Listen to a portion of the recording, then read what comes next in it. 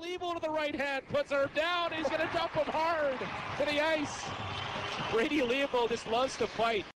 Ladies and gentlemen, welcome, Warrior. My dream of being a professional hockey player became a reality, but it was all taken away from me in a very short period of time. For many years, hockey was my outlet. Hockey was my drug. When I had a stick in my hand, nothing else mattered. I was able to break into the Western Hockey League in 2004, and I even won the Swift Current Broncos Rookie of the Year. During the summer of my rookie year, I experimented with drugs for the first time. After just 7 games in my sophomore season, I walked away from the Swift Current Broncos due to personal reasons. Nobody knew I had been sexually abused at the age of 5. I did everything to hide it from everybody, but I just couldn't take it. Drugs and alcohol now took over my life. I did return to the Swift Current Broncos as a 19-year-old, but things were never the same. I was eventually traded to the Kelowna Rockets in my final year of junior, where I got to play on a line with the Dallas Stars captain, Jamie Benn, and one of my best friends, the extremely talented Colin Long. It was by far my best season ever, and I even signed with the Tampa Bay Lightning's organization. A dream come true, right?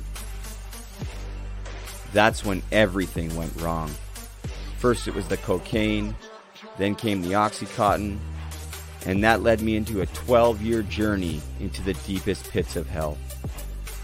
Within 2 years, I had now made the switch to heroin, fentanyl, and everything in between, and I was now an intravenous drug user. Multiple suicide attempts, and over 5 trips to the psych ward, I was a shadow of who I once was. By 2014, I was homeless on Hastings in Vancouver, the worst street in North America. By 2015, I was a wanted criminal, making the Crime Stopper headlines more than once. After spending 3 years in jail, I had completely given up. With nowhere to turn and nowhere to go, I finally started to get honest. I took a chance and made some major changes. This is my story. 911, where's your emergency? Someone overdosed? What's the address? I overdosed over 10 times. I'm one of the lucky ones. And for that, I will always be grateful. This is for all the men and women we've lost. Matthew Lazinski, Mitch Fadden, this one's for you. My name's Brady Levold, and I've been to hell and back. This is the road to recovery. Hey Brady, Coach Cal, congrats on that to you. So keep getting the W today and every single day. You should be proud. Oh yeah, able, oh yeah, I'm stable, oh yeah, no label, oh yeah, you know me, I have only a path, I'm lonely. I'm gonna dance for a bit, let's go. I don't want no fake love, I want the real stuff, everybody listen up, cause I'll only say it once. What is going on? If you want it bad, I'll welcome show you every side. Yeah, Hockey to Hell and Back, episode number 90. Today is February the 8th. This guy sitting in this chair today, 2 years clean. And the only thing I know is to love what I'm doing. Never give up, never slow till I finally prove it. Never listen. One more. I just wanna keep moving. Yeah, I put out all the songs. Thank you. My name is Brady Levold, coming at you guys live from Muskoka, Ontario on a snowy day. But I'll tell you what, I feel amazing today. I've been feeling better every single day as of late. And I'll tell you, I feel very hopeful. I feel very hopeful. Not me necessarily. For me, I do feel hopeful.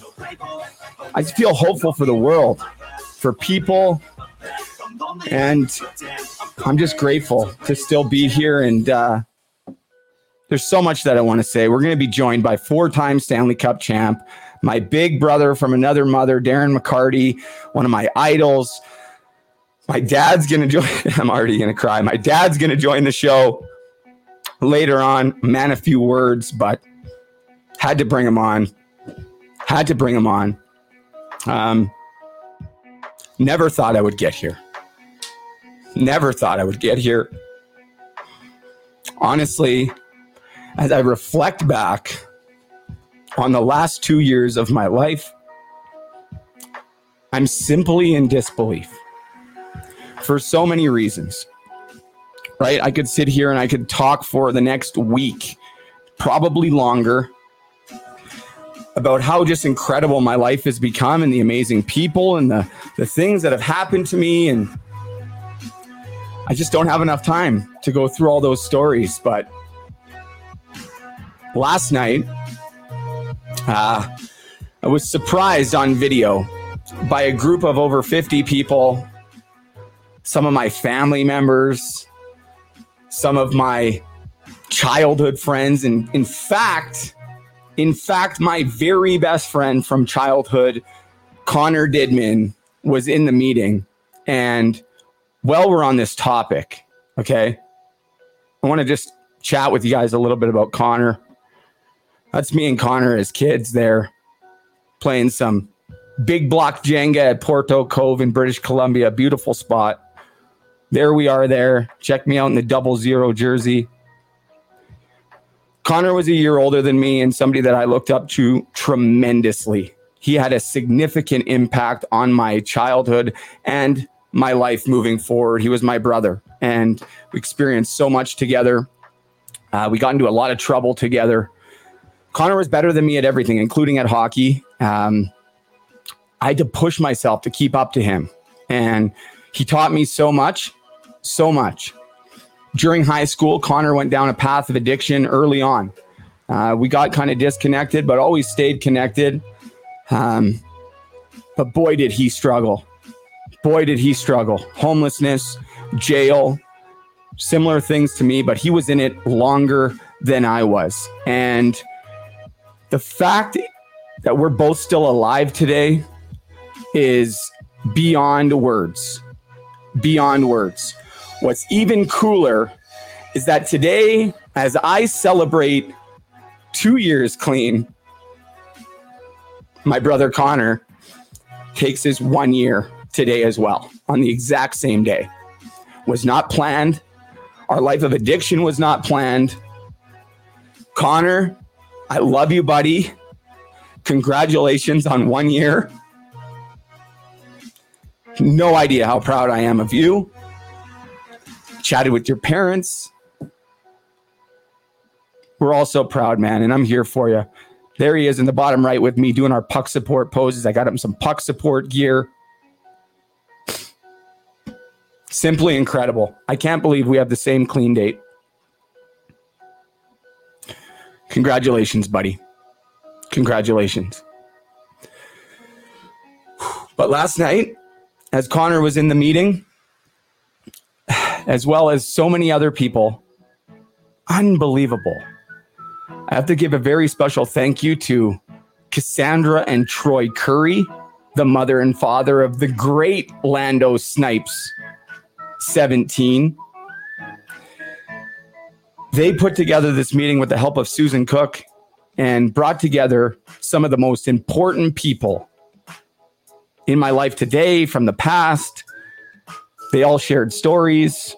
It was a 3.5 hour long online video chat. If you're watching or listening and you weren't there, I'm sorry. You know, some people was put together and maybe people weren't there. But I'll tell you, it was amazing. It was incredible.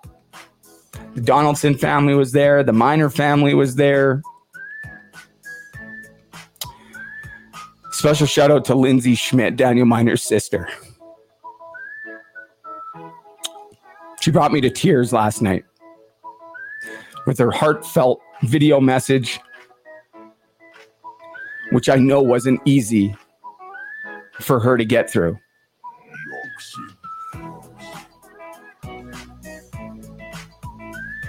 Your guys' support means so much. All of your guys' support means so much.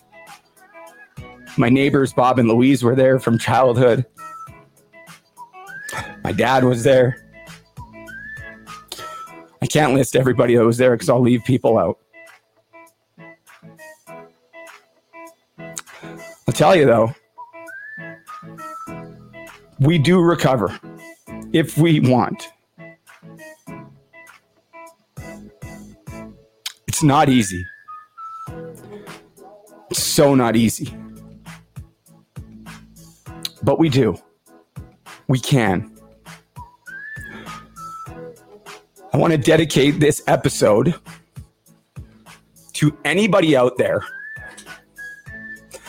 that is struggling right now. This episode is for you. Because if I can get clean and I can get my life back, I believe anybody can. I'm very lucky to have the supports and the networks that I do around me. But when I started all this, wasn't much around. I think some of you guys know this story. As we wait for Darren McCarty to come in, it was so grateful for him to be here, man. Oh, wow. But he's on a show right now. We're waiting for him to come in. But as we wait for DMAC, just want to share a story with you guys. If you haven't heard it, about how this whole journey got started.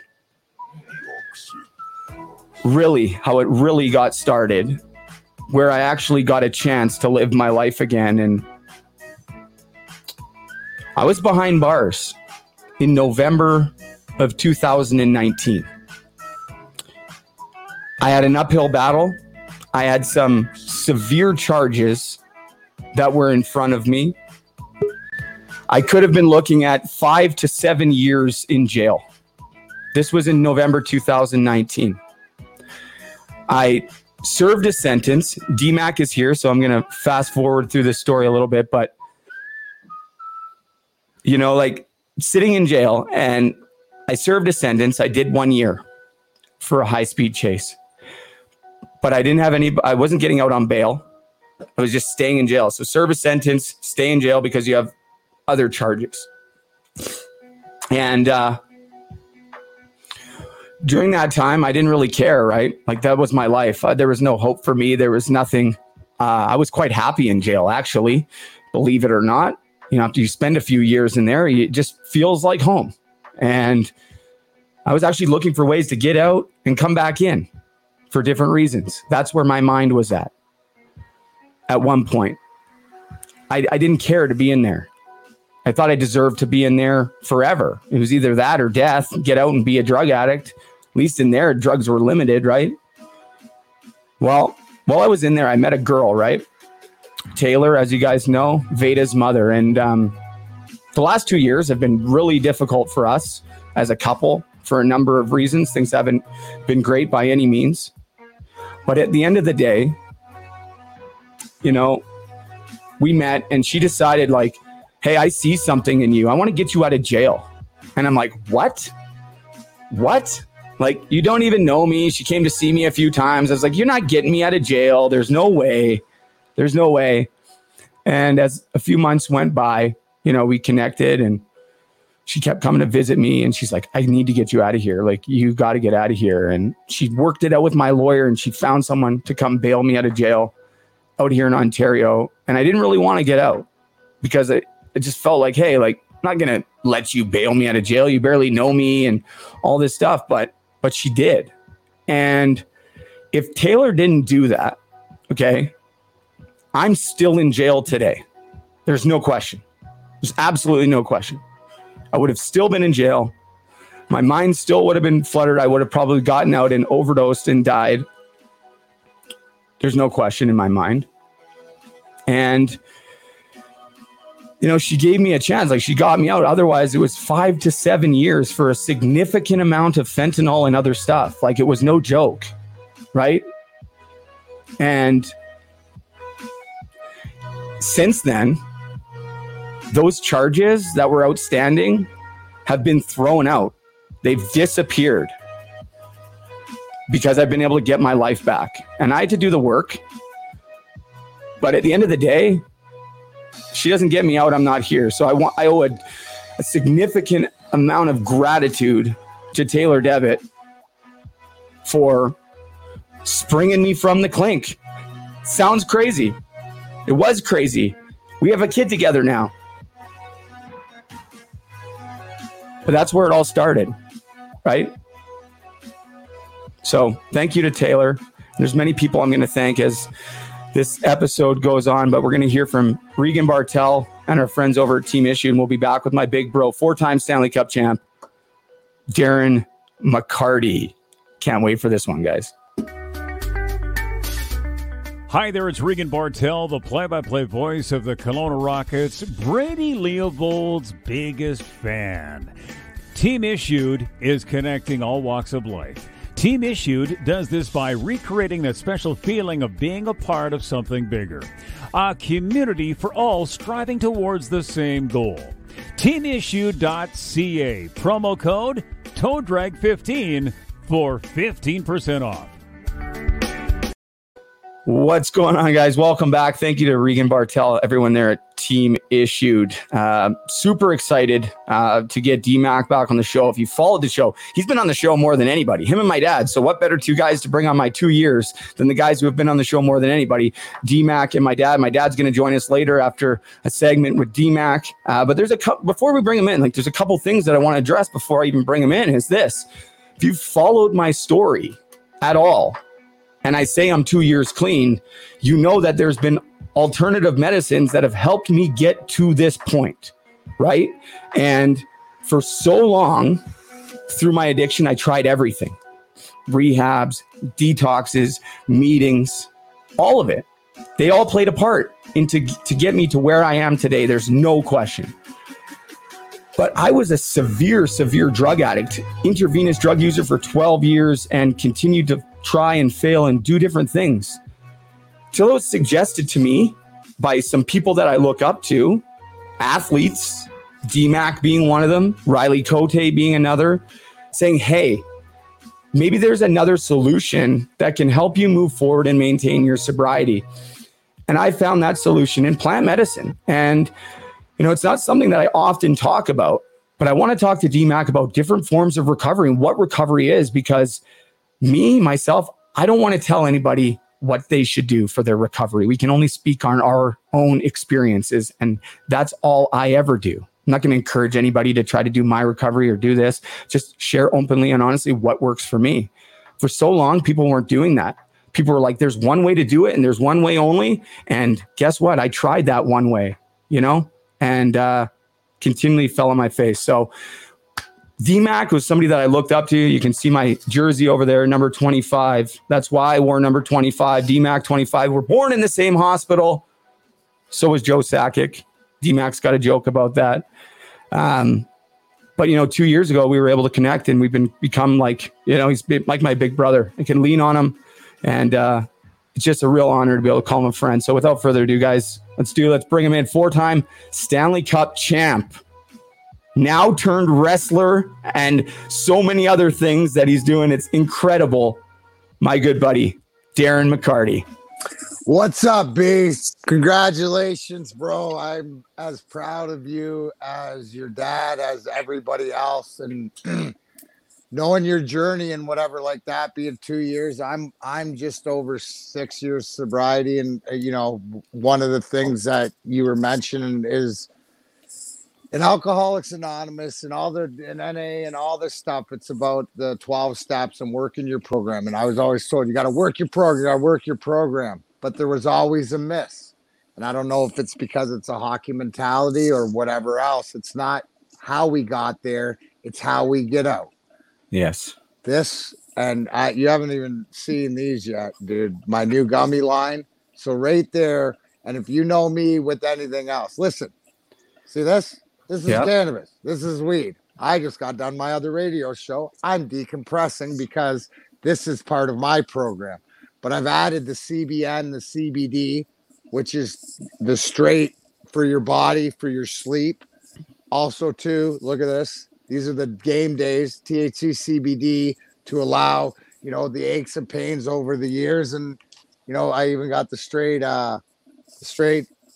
power plays, which are these are the high test. These are to get you out of those ways, and obviously continue with the flower and stuff like this. But to your point, I've struggled, and we know this because I struggle the same thing. Now our story is different because you're an opiate addict and I'm an alcoholic. But the thing is still suffering and from whatever else. But to be able to through like you said, Riley Cote was somebody who is also to the brethren of the brotherhood and former players that sometimes it just doesn't work. Now I tell everybody I live by the principles of AA, Alcoholics Anonymous, except my program has a garden. And you're a great Brady. I couldn't be more proud of you because whether you are like me, where I take the absolute opposite approach because of who I am. I have 4 cups in my background, so people sort of have to listen to me in the hockey world no matter what. Yeah. But like you said with the wrestling and stuff, so I'm the one who's going to slam it down your throat especially with the CBNs for sleep and the CBDs and stuff like that, and get you to where you want to go because I've been there. I know what it is. You mentioned all that other stuff. The fact that 2 years in, it's a constant, right? Doesn't make things perfect, but it makes you dealing with it on your terms, right? I look at you and you look at the gratitude that you will always have. And to me, you're talking a higher power. To me, like God's got his hand on me, always has been, right? All things that I've accomplished, the holes that I've gotten dug out of, you understand that. But the thing is the gratitude and to every day do the work. Look at where the work, like you, to be able to see the real Brady Leovold evolve as he evolves. Like, look at you, dude. You're out there skating, playing hockey, out there dangling, getting in scraps, doing your thing. But like, it's you being you. Like, no other reason than and knowing you struggle and having you reach out to me and use the tools to your disposal when you're having a tough time. Just, different things like I do. We're all in this together. And I think that the biggest point is that we come from different places. You and I, it's a little bit different. I mean, Joe Sakic took all the talent. We took all the heart out of Burnaby General. But the mission that we're on is the same one of compassion and to let people know that, hey, what I did is not who I am. The things I've done aren't who I want to be, and you nailed it. You do the work. I do my work. Some days it's survival. So the sacrifices that I've had to make and more so to what you were talking about is the people closest to you. Those are not either the relationships that have been severed or the ones that are the toughest, that mean the most to the people and that have gotten you to the point that sometimes, as long as you are self-aware to what's going on, and it's all about communication and being honest that this is where I'm at, this is what I feel, I'm trying to get here. We don't have the answers, bro, but what we do have is we have some sort of ability to let people know that they're not alone and it's okay. And what do I always say? The destination's an oasis because you're a human being. Because you'll want to get something, then you'll want more. Let's use me for an example. I always wanted to be an NHL player. I always want to play for the Red Wings. I always want to win a cup.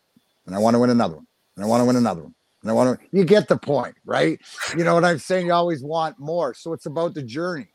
And these little check marks to the journey let you know you're on the right path. Now, you understand more too, because now our conversations can get more about others and more about how we're going to help others through your journey. But until you, right, and this is 2 years in, and you will ebb and flow, continue. It's just me to let you know that this will come and we have up days and down days, but it's about the perseverance, and you're not alone. You look at what you've done with it, Brady. It's the same thing as that I've sort of done with everything that I do, but with puck support, with Hockey to Hell and Back, with all this stuff being out there, it's created that community.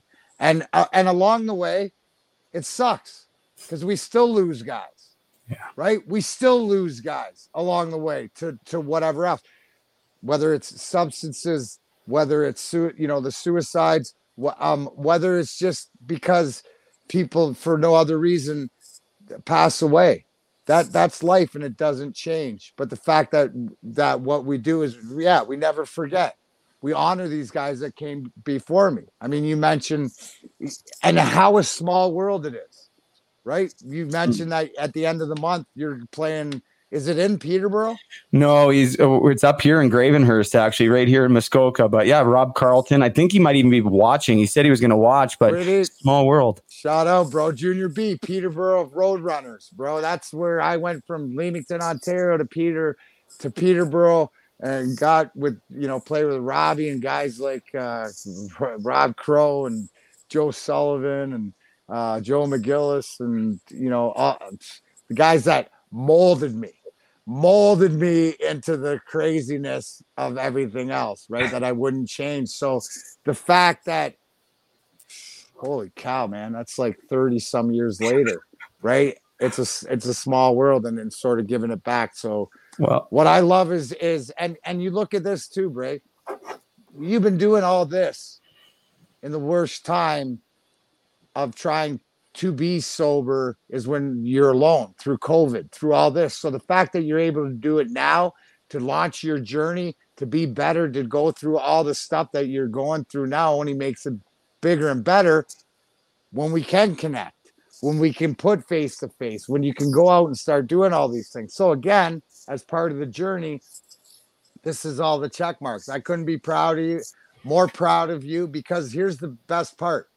When you have a bad day, we all know, and we should, because you're transparent, because that lets everybody know who else are having a bad day, that you don't. It's not about smoke and mirrors, right? Not about smoke and mirrors.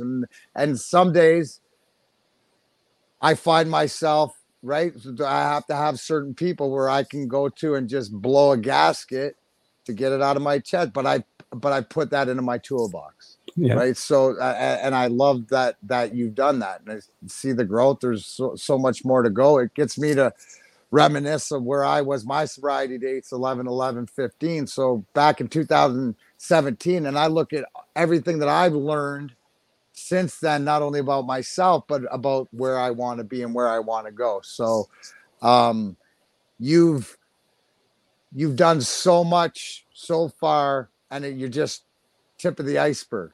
Right? Because what I see is Brady Leovold, liking the guy that he sees in the mirror. What I always say about, don't ignore that guy, don't lie to that guy. And I see a guy who's having that conversation with that person, good, bad, or indifferent. And the beauty of how, like you said, is that the gratitude, living in gratitude. I'll give you an example on a different note, is that my right-hand guy just lost his uncle to COVID, was in the hospital like the other night. He had to fly down to Florida.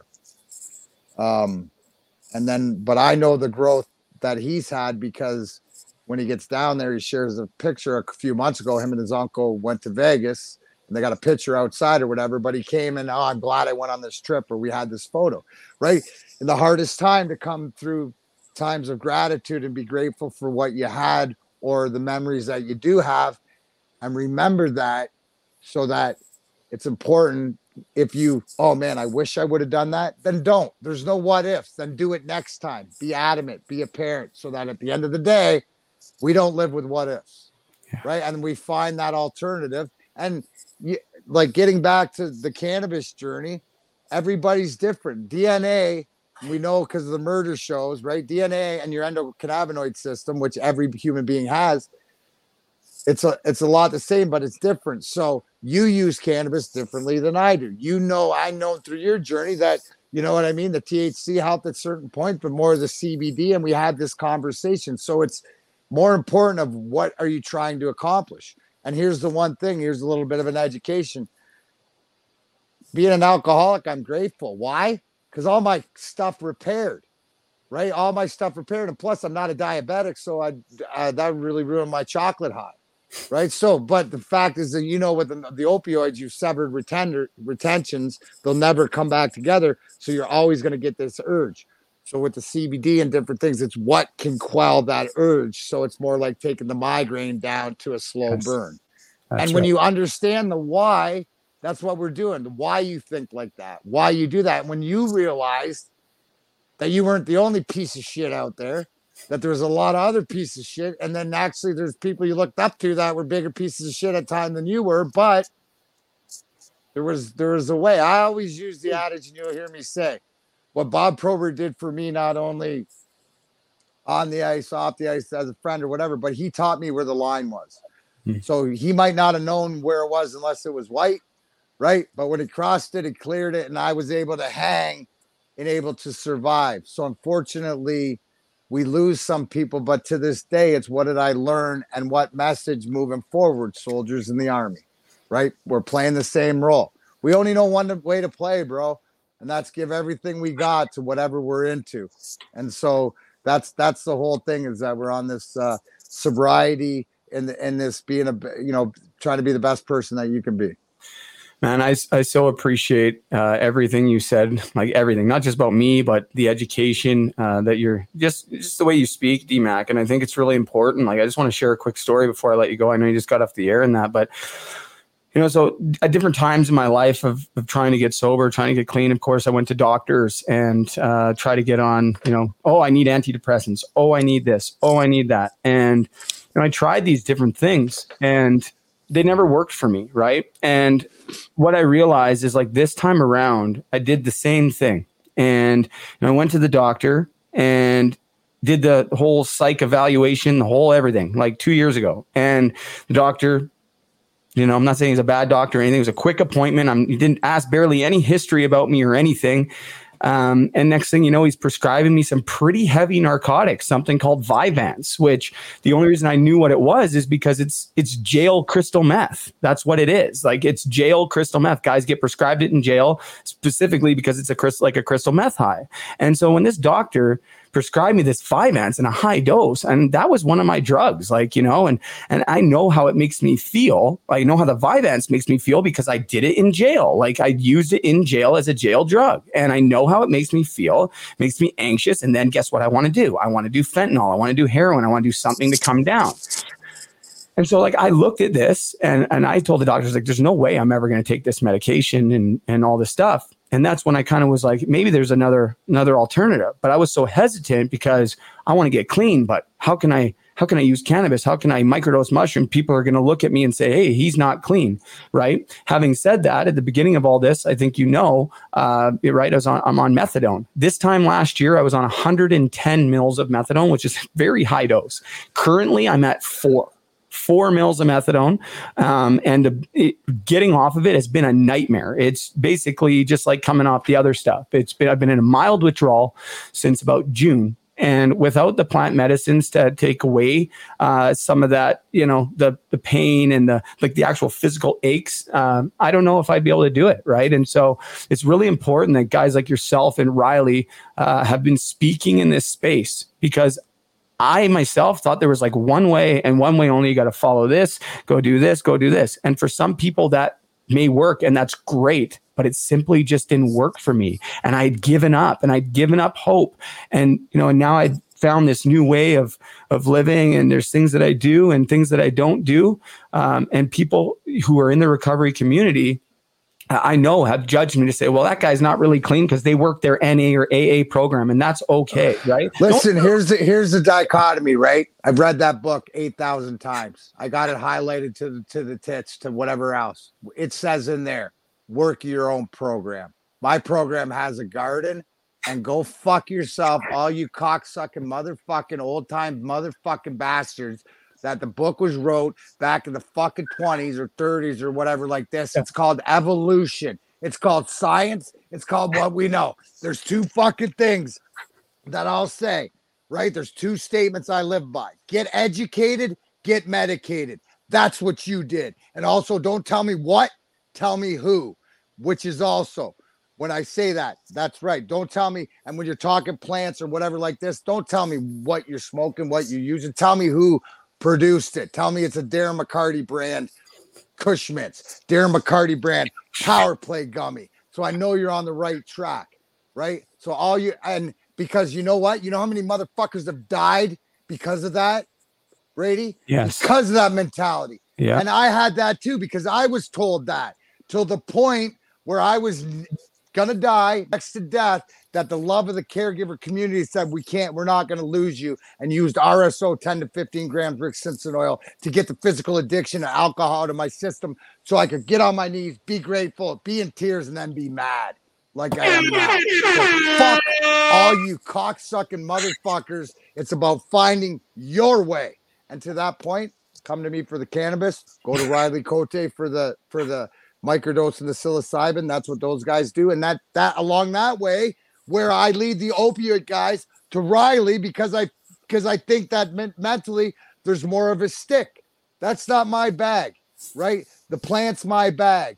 And I know this, and you saw what I would do to protect all my teammates, whoever I ever played for, especially coming up on that 25th anniversary, March 26th, of what the fuck I did to Lemieux for acting stupid, right? Is the fact that I will protect this cocksucking plant till my dying days. So come at me, motherfuckers. Let's fucking go. You think I'm fucking serious? Google me. Holy shit. And that's how I feel about.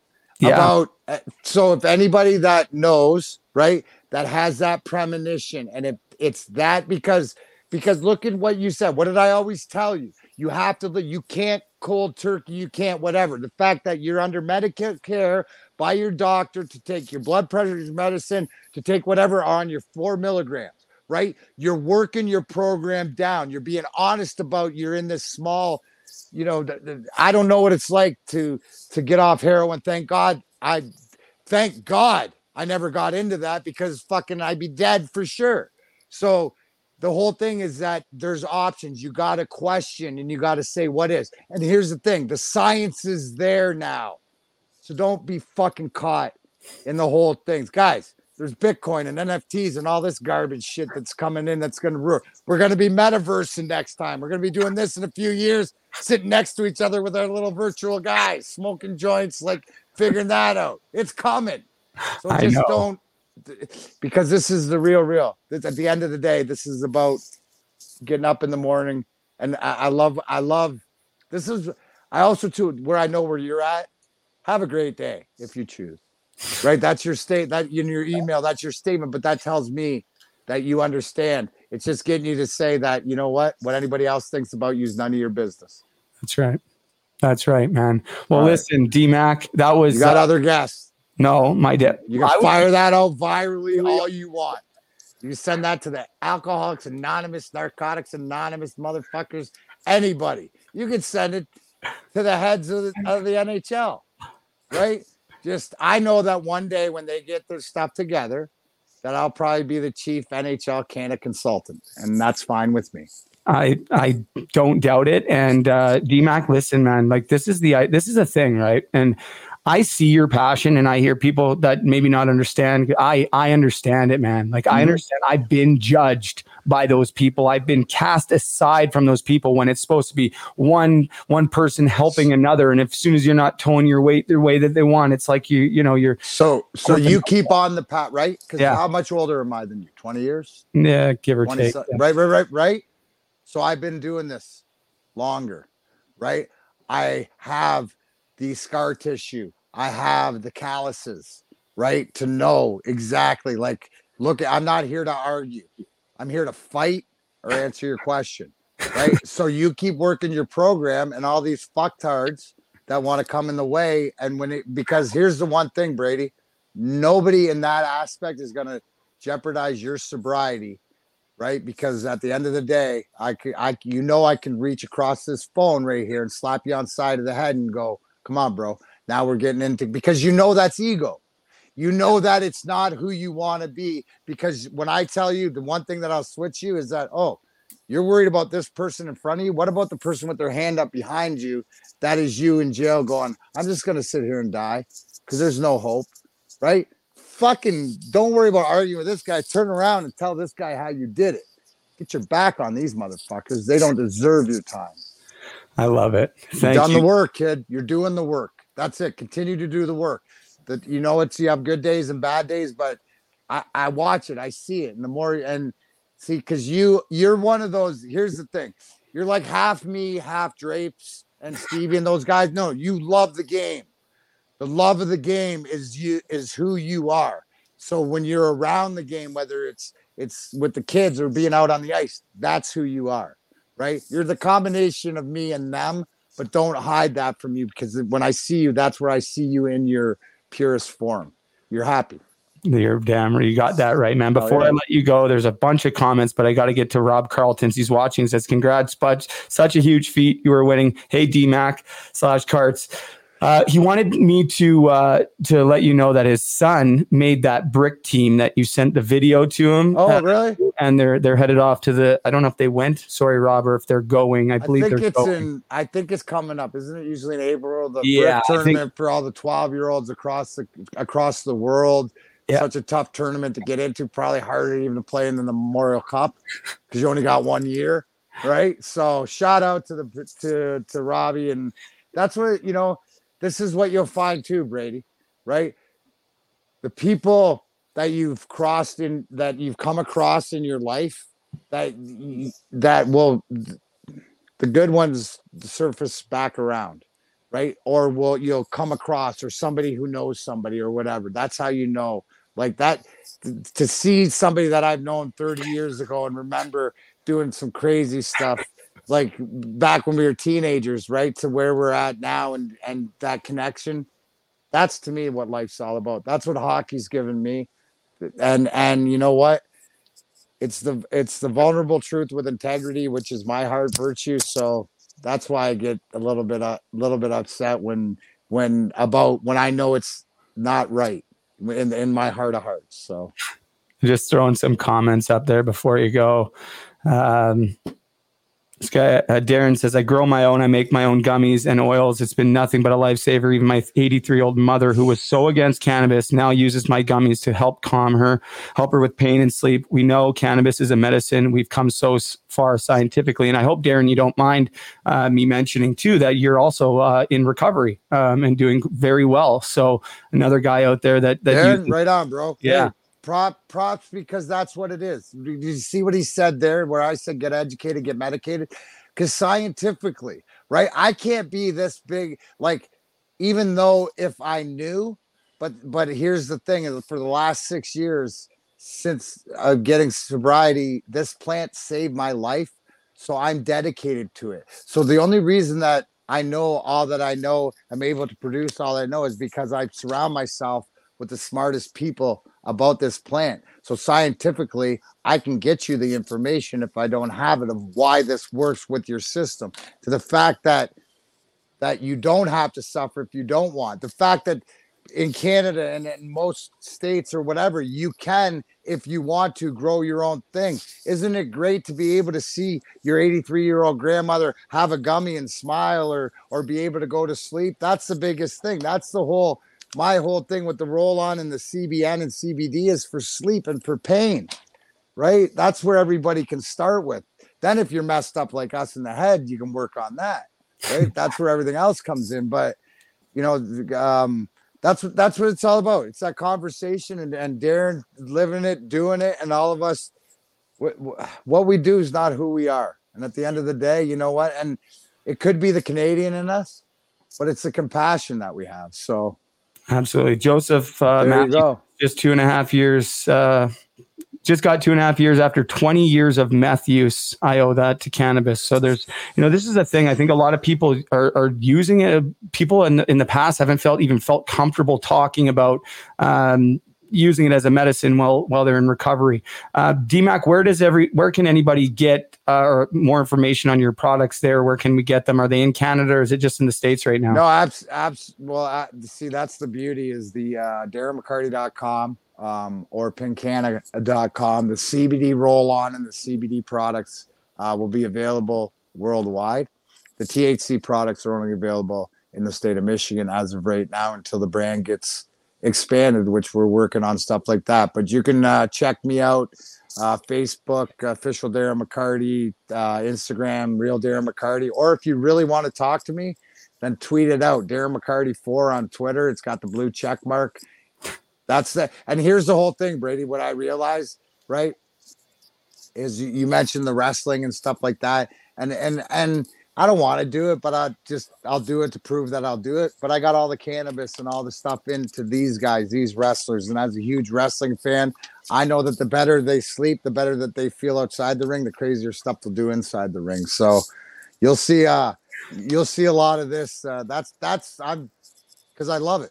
I love it. I love the independent scene, and you'll see me out and about doing that. So I can't wait, bro. And if there's anything that I can do, I know I'm small, but I got your back 100%. And we just gotta, hey, once these truckers get this thing all figured out and Canada gets figured out and whatever like this and that, then you know what? We're gonna actually have this meetup that has been a long time coming, and we're gonna figure out how we're gonna attack this moving forward. All it is that you're building your army, building my army. It's the same. It's just a bunch of different squads out of the same army. And how do we put them together, and how do we get the message out to the people that want to do the work? You nailed it early. Remember that we have some alternatives and some options that have worked for an alcoholic in me, has worked for an opiate addict in Brady, that we're willing. But if you're not willing to do the work, nothing works. You have to do your own, and you have to figure out yourself. Like you got to figure out your dosage. I'll give you the right medicine or whatever, and then we'll figure out what works for you. And then boom, because once you get that secret, it's life-changing. Then you can compete with life on life's terms. I love it. D-Mac, thank you so much, man. It was last minute. I know I asked you like a day in advance, and it's so kind that you take the time. Anytime for you, bro. Do you know that? I love you. I'm proud of you. Enjoy your day and keep working. And yeah, I mean, you're not getting... am I gonna have to at least get, if you're gonna be dropping the gloves every game, I gotta at least get you another 100 a game at least. Come on, geez. I mean, old habits die hard. I just shake my head, but I love it. Keep being you. They do. Okay, buddy. Love you too. Right, love you, Mac. Bye. That's Darren McCarty. Holy, what a beauty that guy is. So super grateful to have him in my life. And you never really know where the conversation is gonna go. And I think if at anything else, it's just important to know that there's other ways, and we shouldn't feel guilty about trying to find what's best for ourselves, right? And it's just really important because, like I said earlier, I really thought that there was nothing that I could do that was going to help me get my life back. And again, like D-Mac said, it's been a combination of things. I've had to do a significant amount of work, trauma counseling, like so much stuff that I've done in the last 2 years. And it's all played a part, right? And so we just share our experiences openly and honestly with people. So hopefully people can gauge and make the best possible decision for themselves. And the best thing about the plant medicine route for me is it's pretty harmless, right? Like, honestly, for me, it's a lot less harmless than going down the pharmaceutical route. That's just my take. The medicines that they were trying to prescribe me, as you heard me go into detail about. So, yeah, without the plant medicines, I'm not 2 years clean. I'm sure of it. Thank you to Riley Cote, especially. Psilocybin was something, microdosing was something that really helped me early on. I think it helped wire some of the neurogenic pathways in my brain. If you don't know what I'm talking about, just search it on YouTube. I'm not the doctor, but Riley is going to come back on the show. He's been on a couple times. He's going to come back on the show very soon to educate us and update us with what he has moving forward, because he's working with a lot of athletes and it's starting to become a lot more mainstream and accepted. And it's not becoming mainstream because it's cool or popular. It's becoming mainstream because there's science behind it and it actually works. It actually works. I know several current professional hockey players that microdose mushrooms before games. Sounds crazy, right? But it's microdosing.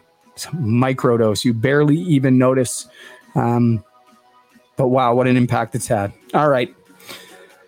My old man sitting there backstage, ready to probably not talk so much. No offense, Dad. But yeah, I'm super excited to get him back in here. And, you know, he's been on before. Some of you guys may have heard him speak early on, episode 50, episode 100. That was a while ago. some things have changed for the better, right? And I just wanted to bring him in here and see if he's willing to share a little bit more about what he experienced through my addiction and how he's feeling today. So without further ado, guys, happy to introduce you as my hero, my dad, Brian Leivold. What's going on, Dad? You're muted. Can't hear you. Still can't hear you. There we go. Nope, can't hear you still. That's okay. Man, a few words. Now his mic doesn't even want to work. Now he's officially a mute. It's okay, Dad. Figure it out. I'll kick it over to a quick commercial. We'll be back with my dad, Brian Leivold. Hockey to Hell and Back is brought to you by Pride Tape. Pride Tape is a badge of support from teammates, coaches, parents, and pros to young LGBTQ players. It shows every player that they belong playing the sport they love and that we're all on the same team. Show your support for teammates, coaches, and fans in the LGBTQ community by wrapping your stick with Pride Tape. Every roll of tape will make an impact in sports and beyond. Inclusion starts with leadership. Check out some of the ideas of how you can get involved at youcanplayproject.org. Check out Pride Tape at pridetape.com. For more information, you can send an email to Aubrey@pridetape.com. That's AUBREE, Aubrey@pridetape.com. You can find Pride Tape on Facebook.com/PrideTape, on Twitter @PrideTape, and @PrideTape on Instagram. Pride Tape thanks all of you for being champions for change. All right, we're back. Are you there? Still can't hear you, Dad.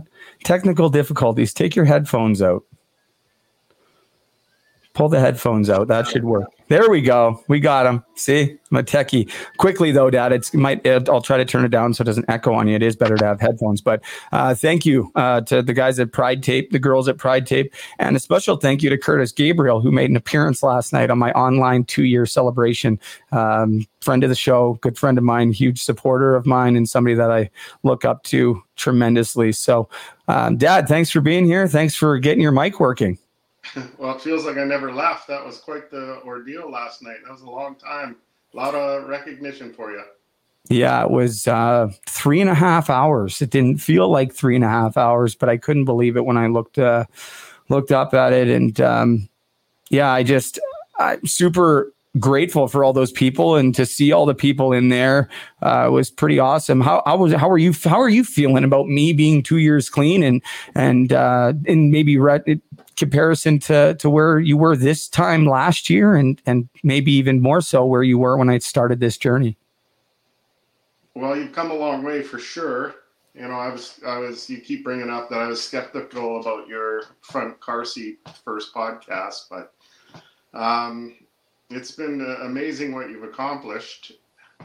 2 years sober is a lot better than 2 years dead. So, yeah, you know, in 2 years for me compared to 2 years for you, like my life hasn't changed. I've tried to let you do your own thing, and that's why I've kind of laid back in the puck support thing, because you know I'm going to help when the time's right. But it's been just to see the growth and development and the friends you've made, and all the people back in Ontario, and then to see some of the people on your show or your celebration last night, I'm sure shocked you too.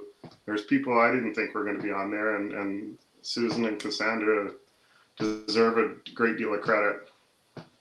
Yeah, it was there's quite a few people on there that I wasn't really expecting any of them. But as you know, I went through them, and I have a quick picture. Actually, Brian White, who was also in the meeting last night, great local resident here in Cravenhurst. And while I'm on that topic, coldest nights of the year, if you're watching or listening, after, I'm going to have it in the link. So we're walking at the end of February, which happens to be the same weekend of the 4-on-4 tournament that you may have heard me talk about. I'm going to talk about a little later on, but we're raising money, Team Puck support for the town of Gravenhurst, providing meals and resources. Very close to my heart. Too many times I've had to rely on resources like that, mostly just because I was in drug addiction and had no extra money for food or anything like that. So, but those people, right? Maybe some of them are in that situation. Those people are good people. They still deserve our support. And there's people that are not addicted that are also struggling more than ever. So coldest nights of the year, check it out. I'll have a link. If you go to my Instagram page, it's in my Linktree bio. So if you want to donate or come walk on that weekend, please do. But yes, I have a picture from last night. And this isn't even everybody, because there was 3 pages of people. But these were the smiling faces that I had looking back at me, at least some of them. But as you can see, there's that arrow there, and it just continued to go on. Bob and Louise, our old neighbors, were there. Shout out to them. Was really, really nice to see. And it was nice to see that, you know, you actually had quite a bit of emotion last night, and had a couple different people message me after, Stuart being one of them, and talked to Matt after. How was it for you sitting back and listening to that? And maybe how often does it cross your mind that, you know, at any given moment, I could technically throw this all away? Like, are you worried about that as a parent? I'm just curious. Every moment of every day, even though you've made great progress. I mean, I get the reminders all the time, just driving through town. Like I've told you before, there's a spot, oh, he was going to jump off that bridge, or there's a spot where he was arrested, or there's a spot where I saw him when I'm coming home from work and I got leftover pizza and just happened to run into you on the street, and you take the cold pizza and disappear into the Netherlands again. And you know, even to the day I put you on the plane, like we almost duked it out at the airport because you went in and used before you got on the plane. And yeah, that story, for anybody who wants to hear that story, it's not funny, but it's now I can laugh, and at least be, more than anything, I can be honest about it, because I was such a liar, just trying to do everything to lie and cover my addiction, even though everybody knew. I guess whatever, coming up on 5 years, I guess now, my dad put me on a plane after I overdosed on my mom's lawn and almost died. And I came out to Ontario. I had a previous girlfriend at the time. But anyways, they put me on a plane. My dad put me on a plane, dropped me off at the airport, and I said goodbye. And I thought that he had left, and I went into the bathroom before going through security. And honestly, I was going to shoot up in the bathroom. That's where I was at in my life. I had a bag full of syringes and everything else. Thought my dad had left, and my dad kind of, you know, pulled a fast one on me and snuck around the corner, waited a second, then came flying into the bathroom like, what the hell are you doing type deal. And of course, I was just a bold-faced liar still and everything else. But that was, you know, essentially the last time that we saw each other. So I came out here, and life didn't get any better for a number of years. Where were you at with all of it? I mean, we've heard the story about you walking down Hastings, literally tipping people, giving people money for tips, and where I was looking over deceased bodies, people who have overdosed. It's something that you did in your line of work as well as a firefighter, having to go deal with these calls, and then having to go look for your son who was in the same situation. How was that like for you, really, Dad? Like, you know, and how much were you prepared to maybe have to say goodbye to me and just accept the fact that maybe I was never going to get better as I moved to Ontario? Like, were you ever hopeful? No, actually, well, maybe you filled my head full of lies about you going to Ontario. You know, you had this opportunity to go live somewhere and you know, get out of the rut you were in here. So, yeah, no, I was very hopeful there. And then, you know, you continued to, it was a little harder to keep tabs on you, and you're telling me you're doing good. And the people you were with were telling me you're doing good, but it was all smoke and mirrors, to use your words. And then I'm trying to think what summer it was. I couldn't get hold of you at all. And I've told you this story before. And I mean, we filed missing person reports in the Lower Mainland long before you went to Ontario. But the Ontario one, it was like 2-3 months before we got any answers. And then all I got is a call from OPP, the Ontario police, and he just says, yeah, he's fine. He's getting 3 square meals a day. I can't tell you what he did or where he is. And that was it until you got out. Like, nobody would tell us. And obviously you'd moved on from the other people, and they weren't helping at all. So And then when you got out, then, then it's Sportsnet and it's hockey news and all this stuff. So that's where I found out mostly why you were in jail. Yeah, well, me talking about it through podcasts and me sharing my story, and I wasn't honest with anybody. And I think honestly, Dad, and I wish I would have felt differently about it growing up, but there was, I don't know if anyone watching or listening can relate to this, but I mean, I just looked up to you so much. So, and I knew I had all this stuff going on, in hindsight, I know that you were my number one. Like I could have told you anything at any given time. I remember there's times you just knew something was wrong. Like you knew, and you'd give me every opportunity to speak and make me feel comfortable. And I just couldn't. And it felt like it wasn't always because I felt I was going to let you down or whatever, but it was a big part of it. Right. And I just wonder how we can make a change for people out there. Like I often wonder that, because if I would have been able to open up to you about a lot of the stuff that I had gone through, maybe I would have been able to work through it. Right.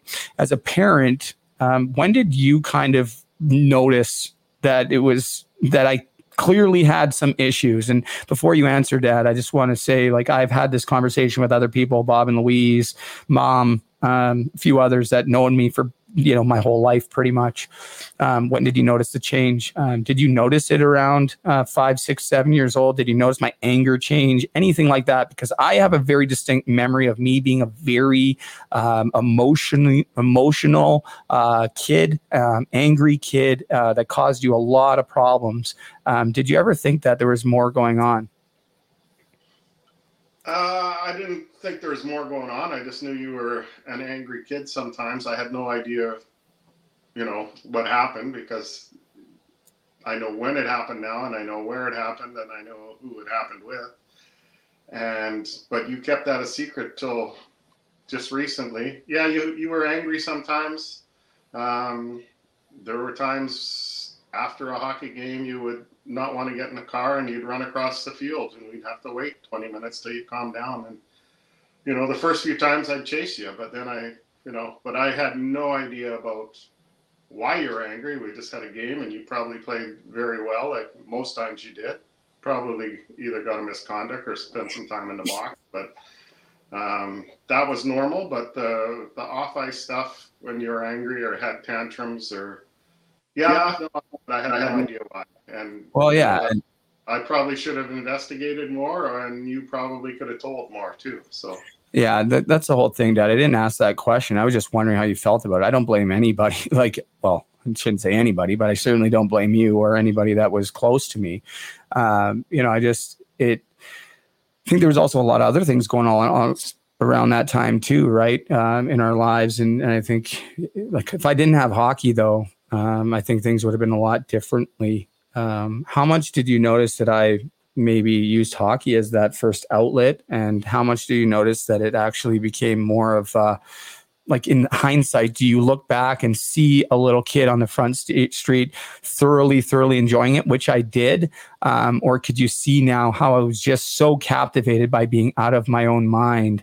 And that's why maybe I also enjoyed it so much. Did you see that? Or do I have a distinguished or I don't even know the word, but bad memory of that? I just feel like I spent a lot of time with rollerblades on and stick in my hand and that kind of stuff. You and most every other kid in the neighborhood, there was, there's 4 or 5 of you, and some even older ones who we've talked about recently. They're 3, 4, 5 years older than you that I coached too, but you would all play in that cul-de-sac, and you would play a lot alone in the driveway or in the carport or in the cul-de-sac by yourself. But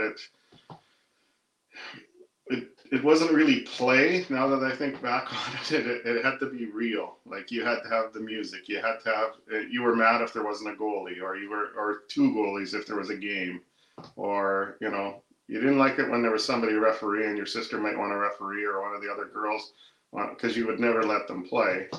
But it had to be almost official game, unless you were on your own, just trying to do what all the kids do now. Yeah, they're pretty incredible now, aren't they? Right? Like I thought, I was essentially probably one of the better kids around for stick tricks, doing that stuff. There wasn't a whole lot of us doing it. Me and Ned were really the only ones doing it. I was fortunate to have Mike Legg coach me a couple times at Puckmasters, the original Michigan guy, who kind of taught me that pickup move at like 8 or 9 years old. But I don't know if you remember this, and this is just a funny story, actually. The very first time that I saw anybody do that move, I don't know if you remember this. We were at a Vancouver Canucks game. They were playing the Anaheim Ducks, and I wish I could remember what player it was, but it wasn't like Tverdovsky, who looked like Pavel Bure. That's why I liked him, or Paul Kariya or anybody like that. It was this other guy, but he had long hair, kind of like mine. But he came over. Who? Curvers. Was it? Yeah, and he put. Anyways, he came. Yeah, there was a little space in between the glass for the photographer, and he came right over and warm up, and he just picked it up and put it right on the thing. Now, during that, and I was like, what the hell was that? Like, how did you do that? Probably 7, 8 years old. We went to the store after, like the Canucks Authentic store, to get whatever. I get a mini stick or whatever, and I got a mini stick. And I got a little foam puck. And I don't know if you remember this. The whole way home, I was in your Suburban, and I had that stick, and it was on the seat. And I actually learned how to do that on the way home from that Canuck game, because the puck was squishy, the seat was squishy, and you could push in and kind of get that motion.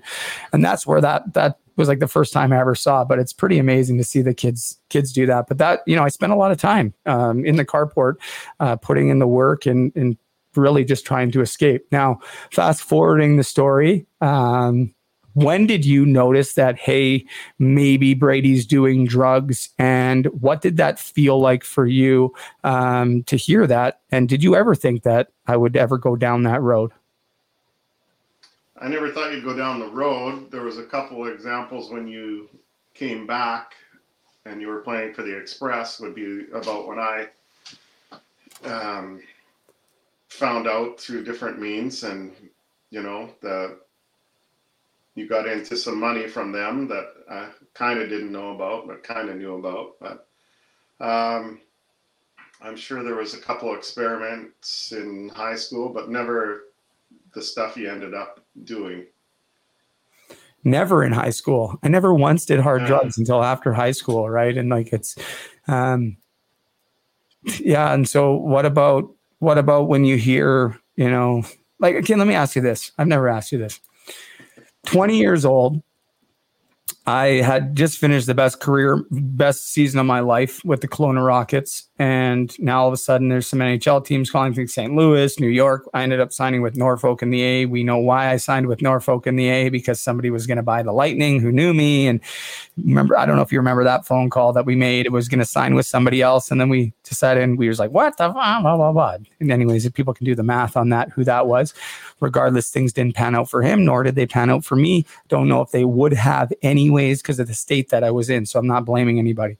Having said that, I remember it was a big moment for me, not so much to get a pro contract, but that same day that I signed the contract, you gave me a set of keys to your 69 Cougar convertible, which happened to be your dad's. Your dad passed away when you were 12, and your mom, my grandma Lever, just a champion in my life for sure, and yours, of course, kept it and gave you the car at 16 years old. Now, I always wanted to drive it. It was sitting in her. I used to go sit in the car in her garage when it was in there for all those years. And even when I got my license, you never let me drive it. You never, nope. It's got this different insurance. I'm sure it did. And I know you're not a liar. So you're telling me you got to have 10 years driving experience. Well, that day you gave me the keys. You let me drive away. I think I even peeled out by accident because it's got the 351 V8. And I'm like, oh, he's going to take the keys as I go around the corner. But in that moment, right, like that was a huge moment for me. And it wasn't just like a one-day thing. You went to your cabin. I had that car for like a month and a half straight, and went to the drive-in movie theaters, and I had little Brooklyn, who was just born, in the back in the car seat, and pretty cool. Now, moving forward from that point, did you have any idea that summer, I was really struggling with drugs, and that when I went to Victoria, you were in Victoria at Tampa Bay Lightning's prospect camp. Did you have any idea that I was not in great shape, had not been training, and maybe most importantly, had been binging on cocaine? I had zero knowledge of the cocaine use that year. I actually thought you were training hard at Fit Life. Yeah, Fit Life, and would drop you off or when you had the car, and then I thought you'd be fully motivated, having a pro deal and having a chance. And I mean, you'd done it the summers before, and I had no suspicions. Even when I was in Victoria, well, I didn't see you very much when I was in Victoria. Yeah, we only got to see each other a couple times, but and so like, you know, I just think back to that, and again, like, there's no way you would know. I was hiding it from everybody, and certainly was going to hide it from you back then. And what about like moving forward? Like, you know, all of a sudden I'm playing, like things look pretty good. Like, yeah, I got injured in Victoria. You know, I was out for a bit with this knee injury, but I remember you were at the last few games of my first year pro in Victoria. And I think I had like 9 goals in my last 10 games coming back from injury. Like, I just went on this tear. I got first star 3 games in a row and was playing really well. And, you know, things were looking pretty good for the next season. When did you kind of have a suspicion that I was on like addicted to the pills? And did you, I know I've shared the story with the doctor. I think you remember coming into the doctor with me in Port Coquitlam when they cut me off my pills there. But when did you know, and like, how did that make you feel? Did you think, hey, well, it's just a prescription painkiller, this isn't that big of a deal? What was your thinking on that? Well, I trusted the trainers in Victoria, and I trusted you, and I trusted the doctor until, if you remember right, you probably only played weekends when you were home, and they let you come home like Monday, Tuesday, Wednesday, or whatever it was, and to see Brooklyn, and you had to go to the doctors, and you had conned the doctor that you were going on a road trip, and I took you to the doctors, and he says, yeah, here's a prescription for 300 pills, and that's when I went crazy. Like, who needs 300 pills? Yeah. And you already had a prescription from the other doctor from 2 days before. But I didn't know that. I'm just thinking, well, what are you going to do with 300 pills? And then, so, yeah, that was, but I still thought it was because of the East Coast, like there's only one extra guy and you had to either play hurt or you were okay because you were still on the American League deal, I think, but I could be wrong. But the next time when you went back, like, I owe Morrison a huge apology. I probably do too, actually. Mark Morrison. Yeah. And actually, while I'm on that topic, Ryan Wade, who was the assistant coach there that year, and my actual line mate the year before, former Tacoma/Kelowna Rocket, is somebody that I've connected with again recently. And not sure where Mark is now. I think he's coaching the American League or something. He's in the NHL somewhere. I'm trying to think, Anaheim or something. Oh, really? Okay. Maybe. Yeah, definitely. And that's a story for another day, how that entailed. But again, you know, this is the thing, right? And I'm sorry for that. I'm sorry for putting you in that position because you're believing that everything that I'm telling you, why wouldn't you, especially up to that point? And, you know, they obviously knew something was going on. I was acting all out of sorts, and they could see it. On the other side, wasn't a ton of, you know, trainer was great. Best trainer I ever had was in Victoria, to be perfectly honest. Dave Zarn, he really knew like very little. I had actually found an outside, after the team doctor kind of was getting suspicious, I had found like an outside doctor in Victoria as well. So I kind of got away from the team doctor as much as I could. So there's like 3 doctors involved actually, but the trainer, Dave Zarn, he's now the trainer for the Vancouver Canucks. He was unbelievable. To me, and still is. But I mean, I put you in that position where it could have, you know, you have a reputation in hockey. You're scout for the Saskatoon Blades, at the time firefighter, and you're going in guns a-blazing, thinking you're defending your son in the right, and clearly I was in the wrong, which makes you in the wrong, and I apologize for that. What about, like, is there one moment that sticks out in your mind that was like the absolute hardest for you to deal with through any of this?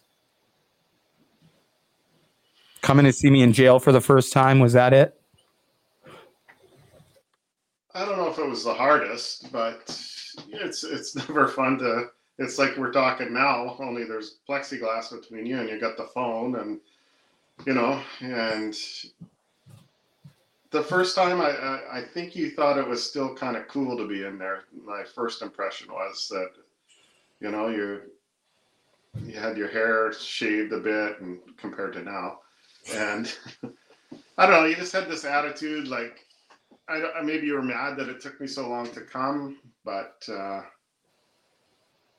yeah, I don't know if that was the hardest. It was the couple times in emergency ward weren't great, like Surrey Memorial when you had overdosed and I was there.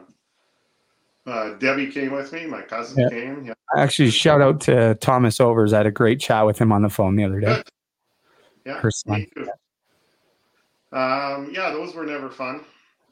You know, a couple of visits in the psych ward are never fun. And then, you know, when the first article in the newspaper came out, that wasn't very fun either. So, yeah, front page news, former hockey pro sentenced to 21 months in jail. And, you know, that was, you know, I felt bad for you guys. It was easy for me because I was, you know, in jail for the next foreseeable future. So I didn't have to deal with any of the aftermath. In fact, it actually kind of made me more popular in jail, if anything, right? And so I hate to say it, it's just the truth. But yeah, I'm so sorry, right, for that, and you know, torched our family name pretty much for a while. Did you ever draw up a scenario in your mind that was like, okay, Brady's been to jail, he's out, he's in this hell, but maybe there is a way that he can get his life back? What does that even look like? Was there ever a scenario that you drew up? Like maybe it's just get a construction job and just have a normal life. Like, did you used to think about this stuff, or were you to the point near the end where it was like, there's nothing I can do. I've tried everything that I can, because you did. And I just have to literally watch my son either make the right choice or the wrong choice moving forward. Well, you did have some good jobs. You had some really good jobs that you got on your own, which were good, like in oil refineries and construction jobs and teaching jobs. And did I think they're just to give up? No, but you did have to do it on your own. Like there wasn't much anyone could do for you. Like everybody had tried, and you either had to jump on board or you were going to sink. Were you prepared ever to have to, like, where the day was coming where you were going to get the phone call that I was no longer going to be here? Did you ever exercise that thought? I don't think you prepare for it, but I expected it at some point, because like you even told me your next one's going to be me one time, right? So did I prepare for it? No, but I expected it, because I would get phone calls from you at 3, 4, 2, noon, didn't matter. So every time the phone rang or someone knocked at the door, like, it's a good thing we weren't ordering from Amazon back then, because I probably wouldn't answer the door.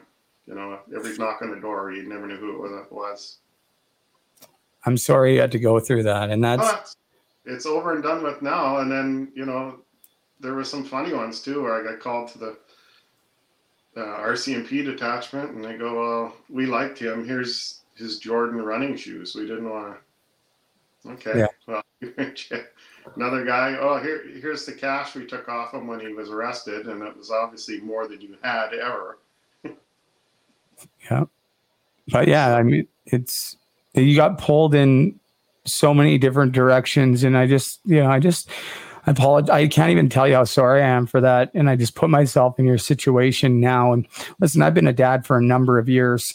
Like, I'm not new to being a dad by any means. And essentially, maybe I am in a different frame of mind.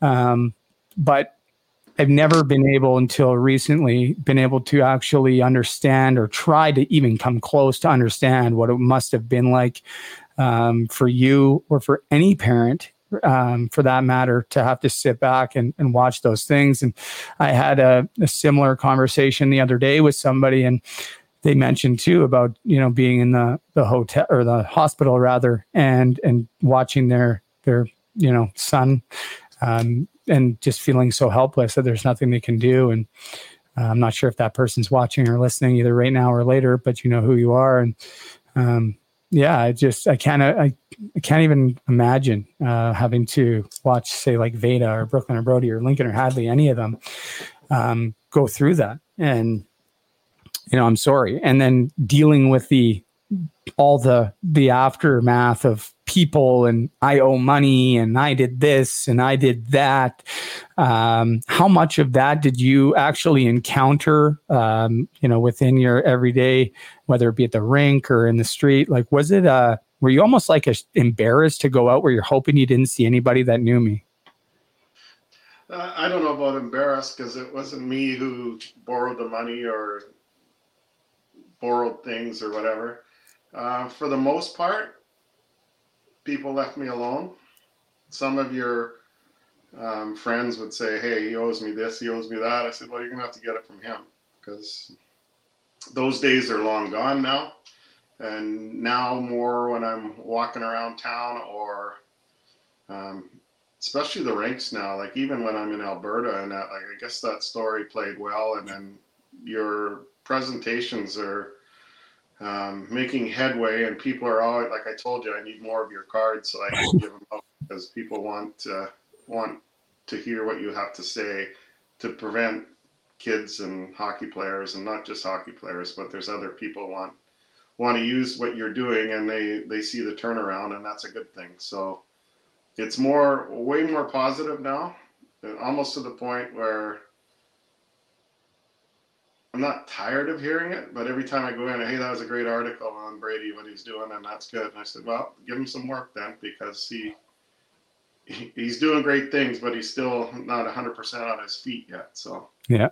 And that's the truth, and that's facts, and I appreciate that you out there still advocating for me. And I've been able to do quite a few of these Zoom talks, and honestly, it's been great. I've been, full disclosure, I've been paid very well for them, and I've also done them for free. I had one team, come to me and say they didn't have much of a budget, and I said I would do it for free, and they still ended up giving me something small in the end, and I didn't want to take it. But to me, being able to get through to some of these players. And I just actually, while we're on this podcast, had a former guy I played against in the dub message me. He's now a coach, messaged me about a player who reached out to me after one of these Zoom talks. And there's been quite a few of them, just trying to really see the scope of mental illness and even addiction in young people, and how they're thinking about it. And then most importantly, there's people out there struggling. It's been very, very eye-opening. And I think I have a long ways to go with a lot of it. Like I was mentioning earlier, what's the next step to take me into that, becoming a professional in this. And this is what I want to do, right? Not just the speaking, but everything that comes with it. I don't know. I can't even believe that, I'm able to sit in front of hockey teams and basically tell them how much of a screw up I was, and the choices that I made. I think that's the most important thing is just hammering on the choices that I made, and when I made those choices and why I made those choices, what I was going through, and how I could have done things differently if I had the chance. It's life can change so quickly, right? Like so quickly. And I think you and I both know that. You've had some really tragic things happen to you in your life early on with your dad, and you've seen a lot through working through the fire service, and other things within our family that I can't even imagine how hard were for you to deal with, especially as a single dad. I just want to say thank you, Dad. First of all, I've said it to you before, but I'm going to say it here, for everything. You're welcome. You don't have to say thank you anymore. Yeah, but I do. And there's no way that it's ever been easy, at least from my memory anyways, dealing with not only myself, but my sister as well. And I don't know how you did it, Dad. I don't know how you did it. I don't know how you managed to get us everywhere, to do everything, to be everywhere. And it just seemed like you were always there. You were always there.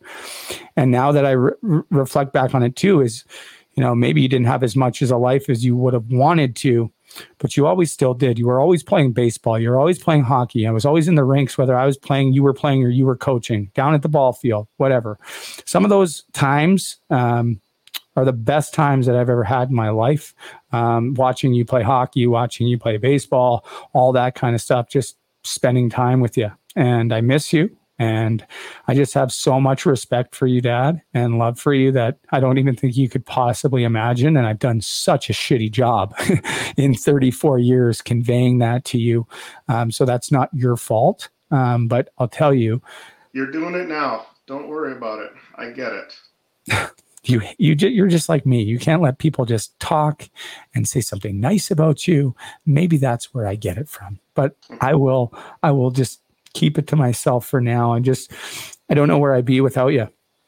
I really don't. And you've been the one constant in my life, the one person that no matter what, and from day one until this moment right now, that I could always count on. And there's nobody even remotely close that has ever shown me the love, the trust that you have. Like the fact that I can trust in you. I know it's a long ways to go here trusting me because there's a lot of damage done. But I always just like knowing that, I know it made my life so much easier. It always did as a kid. I mean, especially, I never had to worry. I never worried about much really, other than the stuff that I was internalizing and stuff that happened to me. But as a kid, you always made it seem like everything was good. And we never really dealt with a whole lot of stress. And in hindsight, Dad, there was a whole lot of stress that you were going through. And I just wish that I could have been a little bit better for you in my 20s.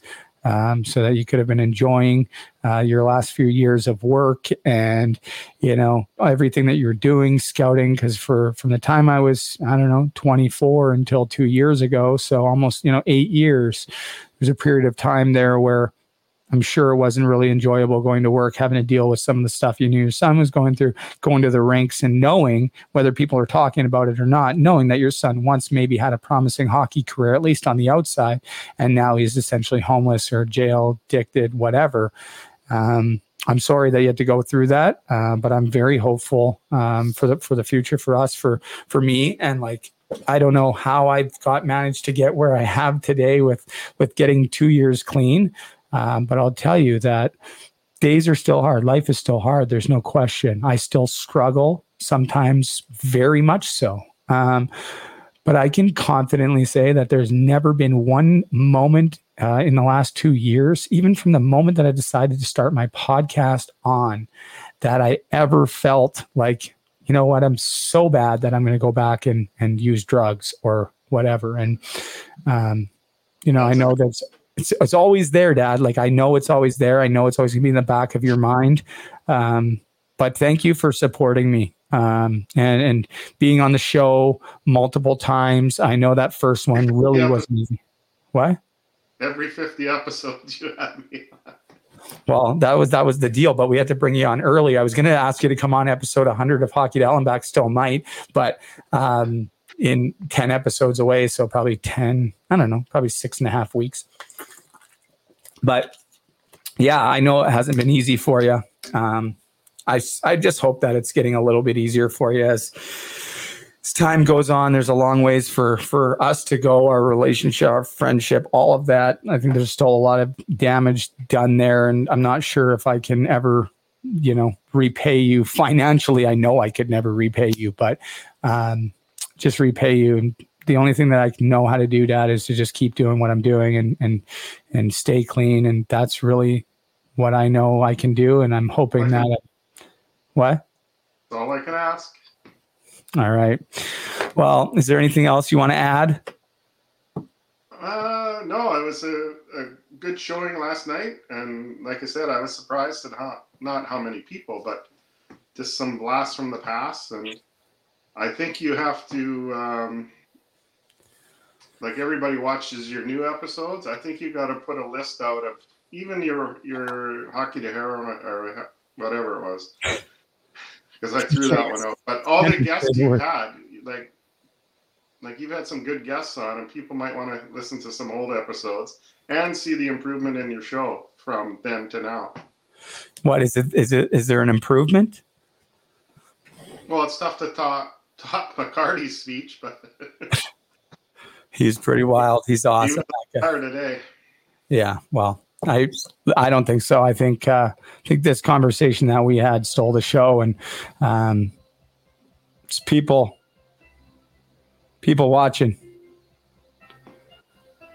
Brody says those are very well spoken words, Brady. No matter if a parent says you don't need to say it, deep inside, definitely appreciate it. Hearing the love come from one of their own. Debbie Over says, "You're a good dad, Brian." Damn right he is. Rick Sterling says, "Big love goes out to Dad." Josh Balderson watching says, "Thank you, Brian. You're a role model as a father." You're damn right he is. Damn right he is. Sounds like a great dad. Debbie Overs also said, "Congratulations on 2 years clean, Brady. Nice to see you and your dad connecting again. Keep up the good work." That's my dad's first cousin. I know her as my Auntie Debbie Overs. I guess she's my second cousin. Hello to Debbie out there in BC. I had a great chat with Thomas, your son, the other day. Love that guy. Burnaby firefighter. I was like, "Oh, you guys got the best hockey team going probably, eh?" And he's like, "Yeah, we're pretty good." He doesn't play though. Elena says, all the way from Germany, who was also on the call last night. She stayed up till like 5 a.m.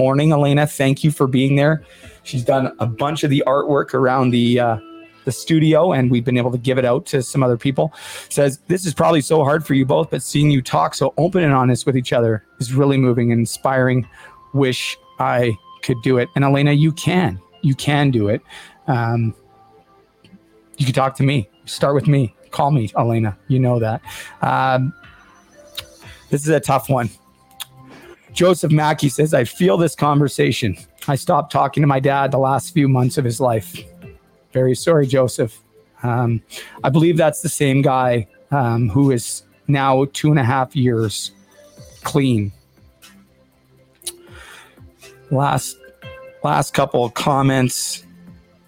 Bones is watching. Bones sent in a beautiful video last night. Bones stole the show.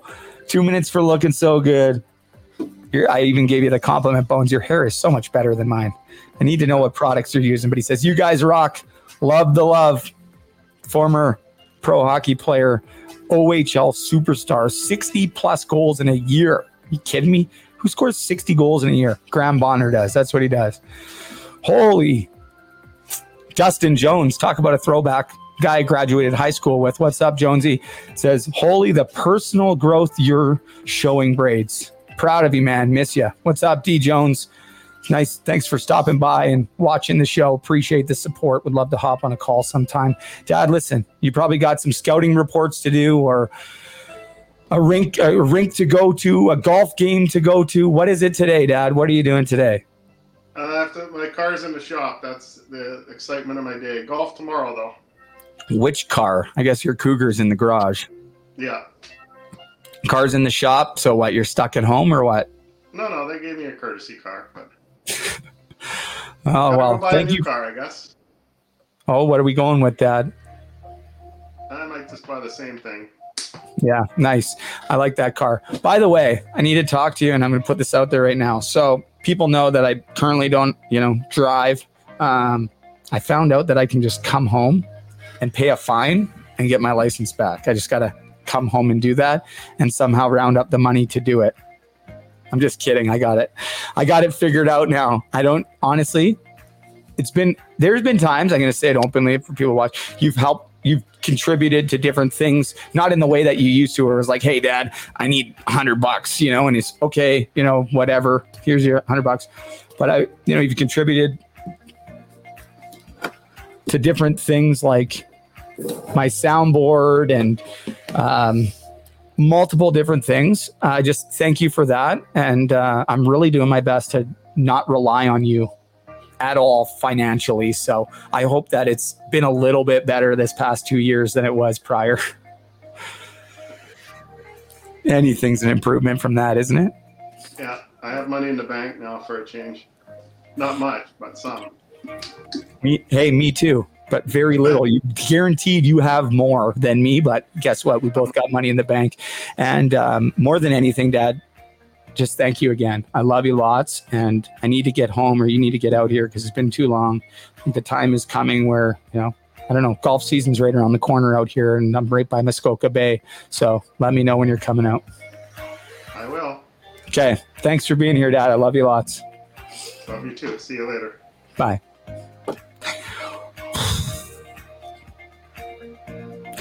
I'll be right back, guys, in 1 minute.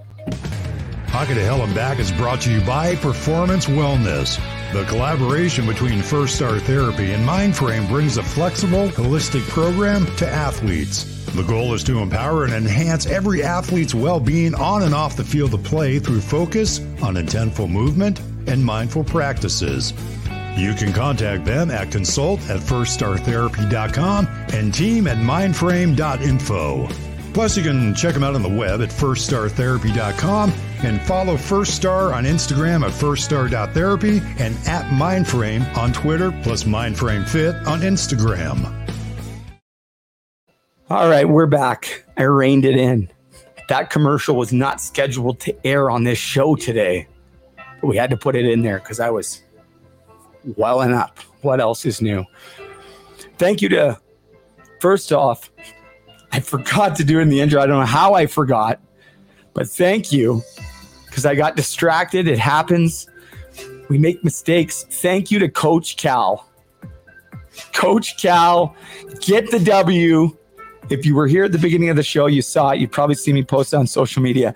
This little gem of a human being sent me this video last night, and I'll tell you, I got a lot of amazing messages. They all hit me in the heart. I love them all.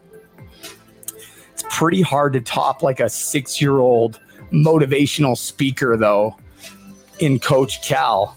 If you haven't seen it, I'll play it at the end of the show, but he opened the show for us tonight, 2 years clean. Got the message from Coach Cal. Has been on the Ellen Show, been NHL, Peterborough Pete's. Incredible kid. Follow him on social media. Coach Cal, support his new merch line, Get the W, and always get the W. You gotta work hard and play hard and always get the W. There's nobody better than Coach Cal. He is the guy. He is the guy. So thank you to Coach Cal. Thank you to 4-time Stanley Cup champ, my big bro from another Mo, Darren McCarty. Thank you, of course, to my dad. Can't even say that word without getting emotional. It's just like, seriously, though, thank you. And thank you to each and every one of you for watching today, for listening, anytime, for supporting me in this past 2 years. So many times I doubted myself and just thought, hey, you don't deserve this. You don't deserve people's support. You don't. And just now I'm starting to believe that I do. And I believe that we all do. We all do. And to tell you, it feels pretty good. But as I celebrate 2 years today, I remember all of those that have passed away before me. Not just hockey players. For the people that struggled and couldn't make it. That didn't make it.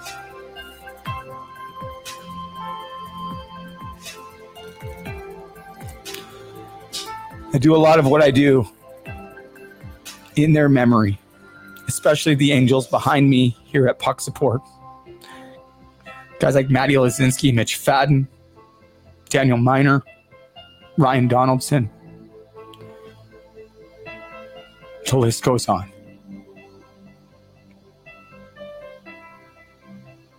I know what it's like to struggle. I know what it's like to feel hopeless. I know what it feels like to just want to give up and say goodbye.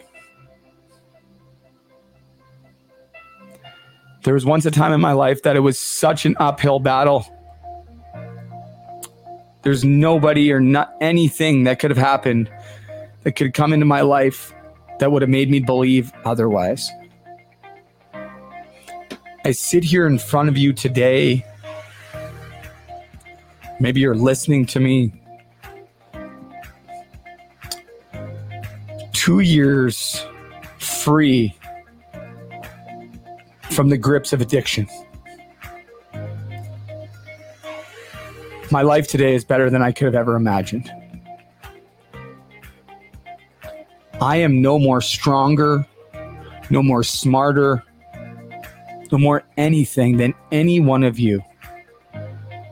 If you're struggling, do not give up on yourself. If you have a loved one who is struggling, do not give up on them. I know it's hard. Sometimes we have to take a step back, but there's always ways that we can support. I am living proof that people can come back from the dead. I was dead. I was a walking zombie. My body was still here, but I was not. So many people counted me out. I'm fairly certain everybody had counted me out. And I had counted myself out too. I just got chills when I said that.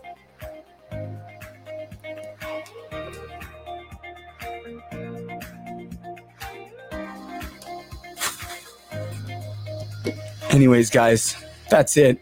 Thank you for spending today with me, whenever it is. Thank you for being there for me over the course of this past 2 years. There's people watching right now or listening that have been with this show since day one, almost 2 years ago. And like you heard my dad say, things have changed drastically in that time. It was very rough around the edges. It was hard to listen to. But you guys did. And you lifted me up. You lifted me up when I was broken. When I took a chance and I was vulnerable. I was weak. It was either go back to addiction or do what I did. I was out of options. And here I sit, 2 years clean. And the only reason I did that is because I took a chance.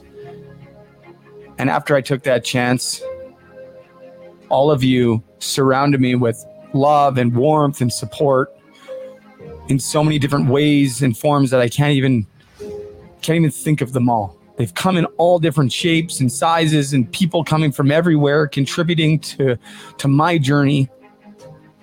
And in turn, I get to contribute to theirs. And that's the most beautiful thing about all of this, guys. So thank you for watching. I can't get to all the comments.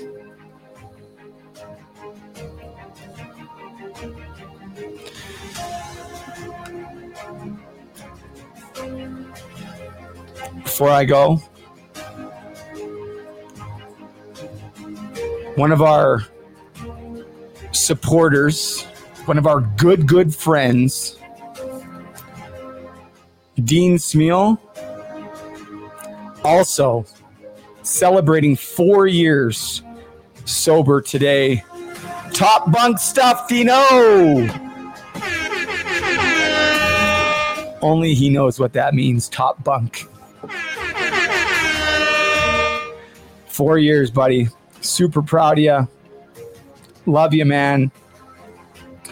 Shout out to my friend from childhood, Aaron Leckie, celebrating 8 years sober today as well. Awesome stuff. Awesome stuff. There's 5 people I know celebrating their clean date today. And guess what? If you're struggling right now, you could put down the substance and make a change in your life right now. And you could join that team. You could join the February 8th team, maybe the February 9th team. But what are you waiting for? Addiction will take us to one of 3 places.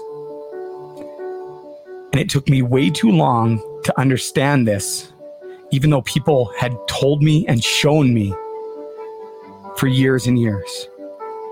One of 3 places: jails, institutions, and death. Those are our 3 options. It may not happen overnight, but addiction will take you there.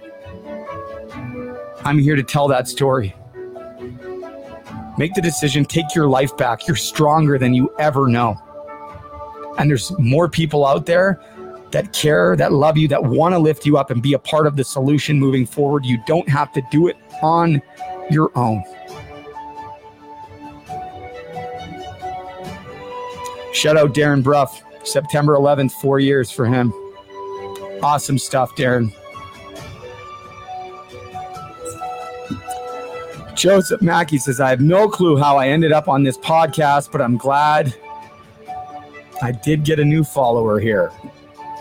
I'll follow you back too. Thanks for coming by. I'm certainly glad you're here too.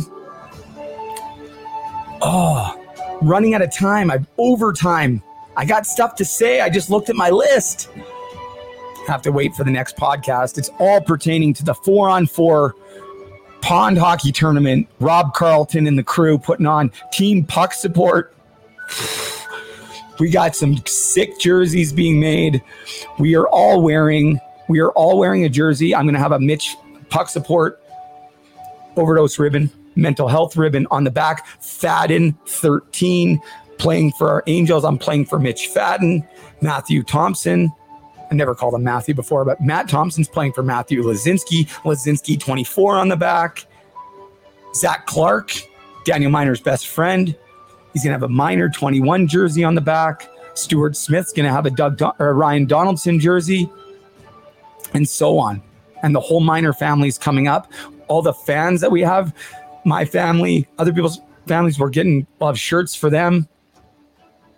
And just so looking forward to bringing people together. Shout out to Rob Carlton on the pond, 4-on-4 tournament, Team Puck Support, playing for our Angels.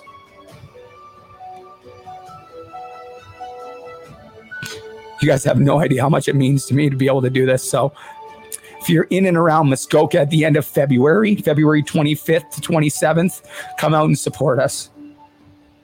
Come out and support us. Come out and support On the Pond. I'm going to be doing a live podcast from there. I'm going to be speaking at the opening ceremonies maybe as well. Come check it out. February 25th to 27th, Muskoka, Ontario. Team Puck Support representing all those that we've lost. It's going to be an amazing weekend. Can't wait. What's up, Brody? He's on the team. Can't wait for you to be a part of it too. Anyways, that's enough from me for today. I'm going to kick back the rest of the day. Probably not actually, because I just don't know how to do that. But thank you all. Thank you. Thank you to Cass, Troy, Lando, Susan Cook, and everybody that took the time to be a part of that meeting last night. Whether you were there or you just sent a video, thank you so much. Thank you. I gotta go before I start crying. Please like, subscribe, share this with your friends. Check it out on Spotify, Apple Podcasts. Even if you're watching the live video, if you can go to Spotify and give me a follow and everything, that would be awesome. That would be great. If not, that's okay too. But yes, please like, subscribe, share. If you're on Facebook, please go to the YouTube channel, Hockey to Hell and Back YouTube channel. We're trying to get away from Facebook. My nose is running because I'm going to cry.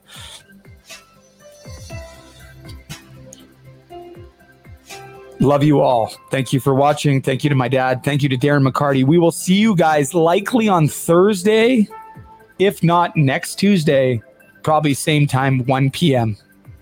Until then, take care of each other. Please go do something to be kind today. Go be of service in any way that you can. Maybe you'd be surprised at just how good it makes you feel, while making other people feel good too. Isn't that the win-win that we're all looking for? Be kind, be of service. Remember, have a great day if you so choose. Grateful, oh yeah, able. oh yeah, I'm stable, oh yeah, no label, oh yeah, you know me, I have only a path, I'm lonely, but damn, I'm going to win. I want no fake love, I want the real stuff, everybody listen up, cause I'll only say it once, I'm gonna show you all the path, if you want it bad, I'm gonna show you where it's at, yeah, how you can get it back, yeah, cause I ain't never done, I'll be number one, working hella hard until I get just what I want, yeah, rises like the sun, yeah, fatal like a gun, shooters gonna shoot and I'm gonna shoot until I fall, yeah. Always do it on my own, so I gotta get through it, and the only thing I know is to love what I'm doing, never give up, never slow, till I finally prove it, never listen to the no's, I just wanna keep moving, yeah, I put out all this art, it's my only medicine, yeah, everything I do, I'm just being genuine, yeah, I'm sick of being screwed, feel my own adrenaline, yeah, I do just what I do, and I hope you let me in, yeah.